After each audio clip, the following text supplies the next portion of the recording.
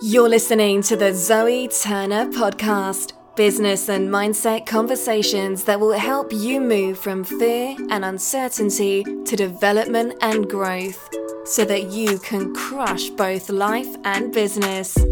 Please welcome your host, Zoe Turner. Welcome to the podcast today, Lisa. Oh, thanks for having me. Lisa, first question to you is, what are you grateful for today? Oh, so much. My new branding came out yesterday and I'm so grateful for everybody's support with it. Awesome. I think it's really strange when you're online because you put something out there and you don't really realise who it's going to touch or how it's going to land. And it's only when you do something like that you realise how many people are in your corner and are just rooting for you. And it always makes me really grateful that we even have the internet. Like, we have spaces that we can go in, especially during a pandemic, where we can be surrounded by amazing people. Lisa, your story is pretty remarkable. Like, you achieved financial freedom at the age of 39. What do you say to those people who think that they're too old to embark on another career or start another dream? I get it. I mean, I thought that too. You know, I was in corporate until I was like 38. So I totally understand what people mean when they say that, but there actually isn't. I mean, first of all, I've gone from 30k in debt when I was 38 years old to now being 43 and earning 3 million a year. So things can change pretty quickly when you put your mind to it. But also I've helped others who are much older than me, 50s, 60s, and one woman in her early 70s start businesses who are thriving now. So there is no age barrier to what you want to do these days.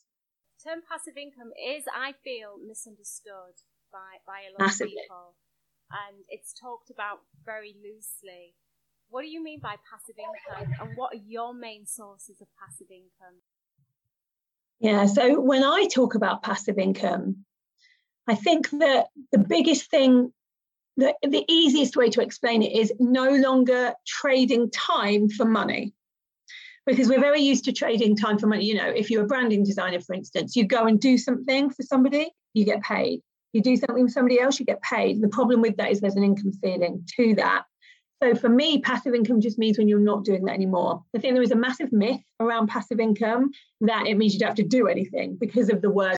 So when you're creating an asset up front, it means you're doing all of the work up front to be able to rely on that asset over and over and over again in the future. So if we think about things like the kind of passive income streams or semi-passive income streams that I have are memberships, courses, affiliate marketing, a jewelry range, downloadables. They're the kind of things that I think take you out of needing to be there all the time. If you can make money while you're asleep, it generally will be coined as passive. Tell us a little bit about your journey and how you were managed to achieve financial freedom in such a short space of time. Yeah, so I was always in corporate roles after really climbing really hard to even get to there. I come from a background where I grew up in council housing where there was no money. And so I left school very early on because of bullying and really had to climb my way up a corporate ladder and managed to do it. I became a lawyer in my 30s and managed to climb up and got to becoming an investment banker. Which was great in Canary Wharf in London. And I loved it, but it was taking all of my hours. And then I got pregnant with twins. So suddenly was in this position where there was no way I was going to be able to leave the house at 6 a.m, and come back at 10 o'clock at night. And so I basically started from back again and became a PA near my house just so that I could work less hours for a lot less money. And that's what got me into debt. Because I still, had to have the same house that I had before. I was a single parent at the time, and I was like trying to also feed and clothe twins. And then got to this point where I was bored in that role, and so decided to start a business. But I didn't know very much about businesses because I'd never had a business, and I didn't know anyone that had a business. So I started up as a wedding planner, and made every mistake that you could possibly make in the first year of business, got into even more debt, and then started to really study business properly, read all the books, get into self-development. And that changed everything for me. And I turned the wedding business around to being profitable. It wasn't making me like tons of money, but it was profitable and I'd learned a lot from it. People started asking me questions about how it had become profitable. So I started telling them all the things that I'd learned. But I think that people make business complicated. So I tried to uncomplicate it, take out the jargon, just tell people what to do. And I seem to have a gift for doing that. And lots of people started making more money in their businesses, not just in the wedding industry, but other people started coming to me that were nothing to do with the wedding industry. And so then 4 years ago, I started Lisa Johnson Coaching to just tell people really the mistakes I'd made and what I wish I'd have done differently. And this time, I knew how to run a business because I'd practiced on my wedding business. I knew what worked and what didn't. I knew how to have a strategy, how to have an ideal client, all of that kind of thing. And it worked right from the off. Within the first 6 months, I'd made 6 figures. Within the first year, I'd made 220,000. But there's always a but, isn't there? From the outside, I looked like I was really successful. People telling me, well, you're fully booked, so you must be successful. But inside, I didn't feel successful. I was not spending enough time with the kids. I had traded in my 9 to 5 for 6 in the morning to 11 o'clock at night. I was shattered. I was burning out constantly. I knew that something had to change. Like I knew that there must be a different business model for me, but I didn't know what because I was so new to business in general. So started looking around, heard about passive income, heard the myths surrounding passive income and got a bit worried that it wasn't really a thing. And then decided to learn everything I could about passive income. So learned from the best teachers out there. I put a lot of money into it. All the money that I'd earned so far, I put into learning more about passive income streams like membership and courses. And then within 8 months, I had slowly added all these different passive income streams into my own business. So at the end of that first year, when I was earning 220,000, I was working about 80 hours a week, which is crazy. By the end of the second year, after adding the passive income streams in, I was working 30 hours a month and I was earning over $1 million. And so I knew that that was the right way, that I'd found this business model, this mixed model that worked for me. So I started teaching others it, and they started gaining more freedom. And that's how everything grew to, the scale that it's grew very quickly to now. You said you put a lot of money into learning how to do this. Were there any specific mentors that have stood out for you? And what is the one bit of advice that you were given, which you feel that was maybe the most valuable? There's no one mentor because I mean, it was a mix of courses, of coaches, of books, of webinars. There were so many things. There's no one person that really stands out. Although I learned a lot about integrity in business from Selena Sue. And one of the things that I'm really big on now is, having integrity in business, because I want to have a business model that allows me to make all of this money without screwing anyone over. I want to do it in a way that is really transparent and that allows me to sleep at night. And there were lots of coaches that I saw in the industry who weren't like that. So I went looking for the ones that were. And Selena Sue really stood out as a beacon of somebody that does things with integrity. So she was great. But there were so many things. And the advice that stood out is what I kept seeing over and over again was people had told me you have to do one-to-one first. For some reason, you have to do one-to-one first for at least 5 years, learn your craft, and then go and do your groups and your courses and things. And then somebody said to me, why? And I said, well, I don't know, because that's what people tell you to do. And she was like, question everything. Just because that's how it's always been done, question it. And so I said, you know what, you're right. I don't want to do one-to-one. I'm not going to do it. And that changed my life.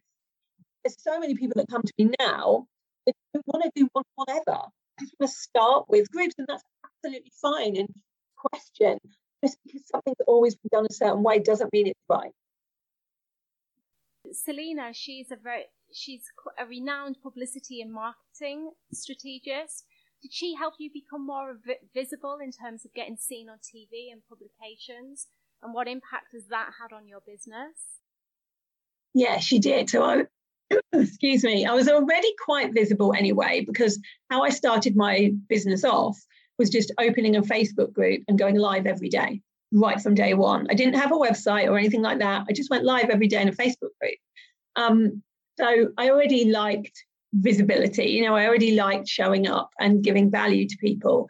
But what she helped me with is building my own profile. So, the things like being in Forbes and getting TEDx's and all of those kind of things. She taught me that actually we just have to go do it ourselves. We just have to go pitch. And I think before that, I thought there was some big secret into how you get these things. You have to be at a certain level, and actually none of that's true. You just have to be pitching for them. You just have to be out there having conversations with people. Yeah. And I think sometimes when we first start in business, we wait to be pulled to the table. We wait to be asked to sit at the table with the big boys. And what I realized is we don't have to do that. We can decide to take our seat at the table or make our own table, which is even better. Lisa, being an entrepreneur is quite a lonely journey for some people. When people have started on this journey, they've fallen into this loneliness trap, sometimes delving into kind of depression. I know you've got a busy life with your family and your twins, etc., but is this something that has had an impact on you? It has, but it always did. So I have been a diagnosed depressive and anxiety. I've had depression and anxiety since I was a teenager.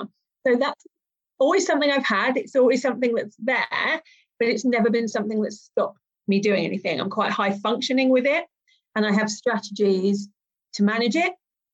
It's one of the reasons that I love passive income, because it means if I need a week where I'm not here, that I can do that. That can still happen, because there are so many ways to be visible online now without you needing to be in it. Because you can put content out there and, omnipresence campaigns on Facebook ads and all sorts of things. So yes, it's always been there. Has it got worse while I've been in this industry? Yes. I think that anybody that puts themselves out there, talks about money in a very open way, is going to get backlash. Anybody that comes into an industry and very quickly makes money is going to make some enemies from other coaches that don't like that. And that's what happened. And so I've been bullied online. I've had trolls. I've had all the things that we all have online once we get visible. And that has triggered some things in me, but I'm really good at being aware of it and getting help. So I've spent quite a lot of money just in the last year on trauma coaching, counselling, different therapies and mindset coaches to manage that, to help that. Do you think it is possible to leave all of that behind? You've obviously been triggered quite a lot recently, hence you really delving into this in the past year. Do you think it's ever possible to fix those wounds, or do you think it's kind of just managing them? I don't think you fix anything. I think that knowledge is power, and understanding why people behave the way they do can really help. So, for instance, if I was angry at somebody trying to sabotage my success in the past, that would cause anger and confusion as to why people behave the way they do, when it's because I have such a high integrity benchmark. When people don't behave in the same way, I'm shocked by it. And actually, what I've learned is to come at it with compassion. Like, no one's acting like their best self if they're doing that, but there is a reason they're doing it. So if someone tries to sabotage you in any way or says something bad about you, it's not because they're a bad person. It's because they're either fearful, maybe they have self-esteem issues, maybe they're worried about their business. It's not usually to attack you, it's to make themselves feel better. And if anyone needs if anybody needs that so much that they need to do something like that, then actually there shouldn't be anger there. There should be compassion, because it can't be nice to feel like that at any time. And so it's just about coming at things and viewing the world in a different way. And it's certainly made me less angry. Yeah, I think turning it on its head like that is definitely the best way to do it. I was going to ask you a question in relation to that, but it's completely gone out of my head. I'll probably remember in a couple of minutes. But Lisa, I know you're branching out into the world of podcasting. You'd mentioned something about that. What has influenced your decision to do this? And when do you plan on launching? So it's coming out in July. I have been not wanting to do a podcast for some time. My clients have been asking me for over 2 years, do a podcast. There's so many times when we're driving and we want to listen to you and I never get to catch you live. And you know, I always think, oh, if I could listen to this on my run and things like that. And I've always gone, oh, it's not really me. I love lives. You know, I love showing up. I like seeing people's faces. I like feeling like I'm talking to people. And I always think podcasting, and especially if you're doing solo podcasts, I have had a podcast before, can feel quite like insular, and I'm an extrovert. But I've been taught some great ways to do it in a different way, to make it more me, to make it more fun, to make it something I enjoy doing rather than just another thing that I have to do. And so we've mapped that out and it's coming out in July. I'm excited about it. There's some great coaches at the moment that are launching podcasts and it really is good and they're doing it fantastically as well. I just went into it completely blind when I started mine. Like when you started your wedding business, you know, and you're just learning all the time, like every step of the way. But there's so many I've learned that there's so many great ways to launch it. I can imagine it being like hugely successful. So, thank you. I hope so. So well done for that. You've always had a large presence on social media. You said that you were doing daily lives. That's how you built your tribe and your audience. I'm assuming that your main platform is Facebook, right? That's your preferred platform. by far. Yeah. Me too, actually. Have you tried the latest Clubhouse craze? And what do you think of that? And why do you love Facebook so much as well? Oh, so many reasons. I like Facebook because you can choose to be in places where people who are a bit like you are.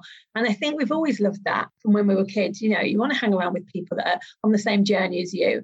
Facebook is a free platform. I mean, when we really think about this, people are always like slating Facebook and saying, you know, they're not letting me see the reach and all of these different things. It's completely free to monetize.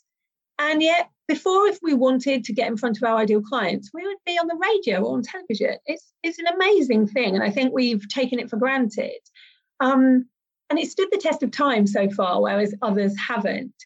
I did go on to Clubhouse. I got invited very early, before very many people were on there, the first few thousand. And so I was on there for a while. I didn't like the big groups. I didn't like that everything was about make a million this, make a million that. I get bored of that very quickly.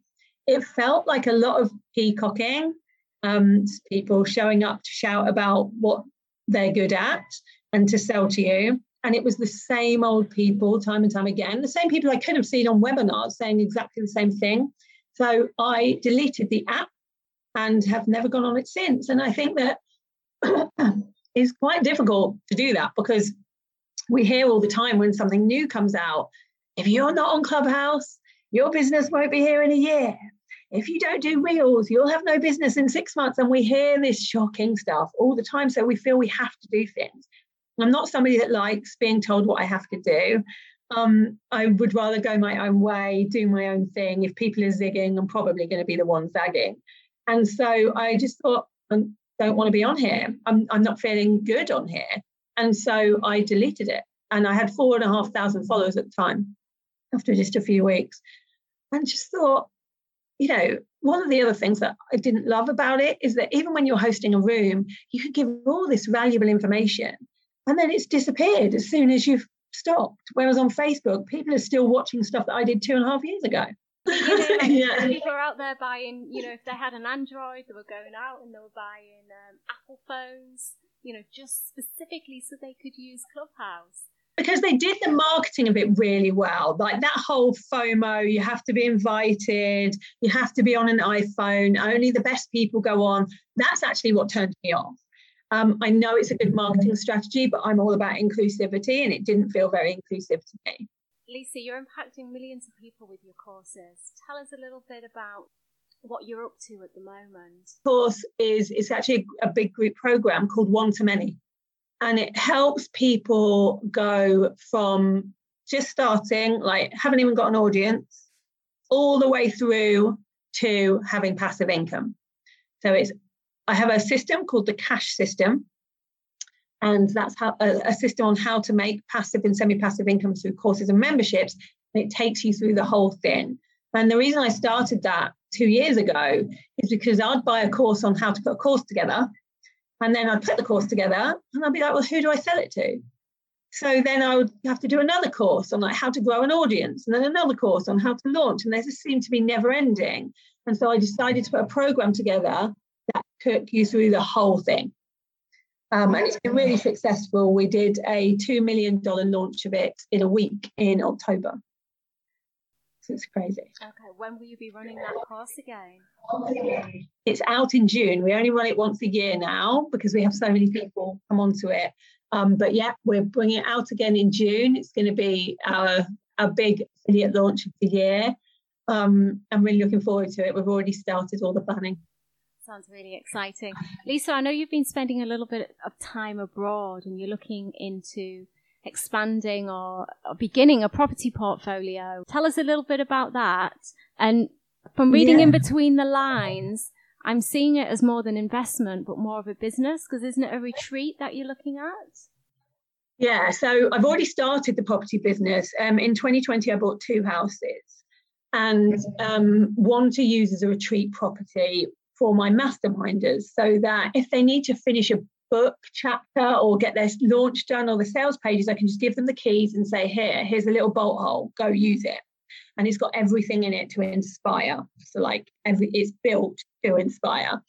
I have somebody there this week using it who has just written and said she's written 3 chapters of her book. So it's doing the right thing. But I'd like to broaden that out and have another property that I use for the same kind of thing somewhere in the sun. So whether that be Mexico, Croatia, I'm from Malta, so Malta could be a good bet. So I'm looking now for different properties in different places to be able to do a similar thing. So rather than buy to let, I kind of think of these things as investments for when I sell them, but also as perks for people that work with me. Actually, you sound like you'd be fantastic to have as a mentor. For that solely.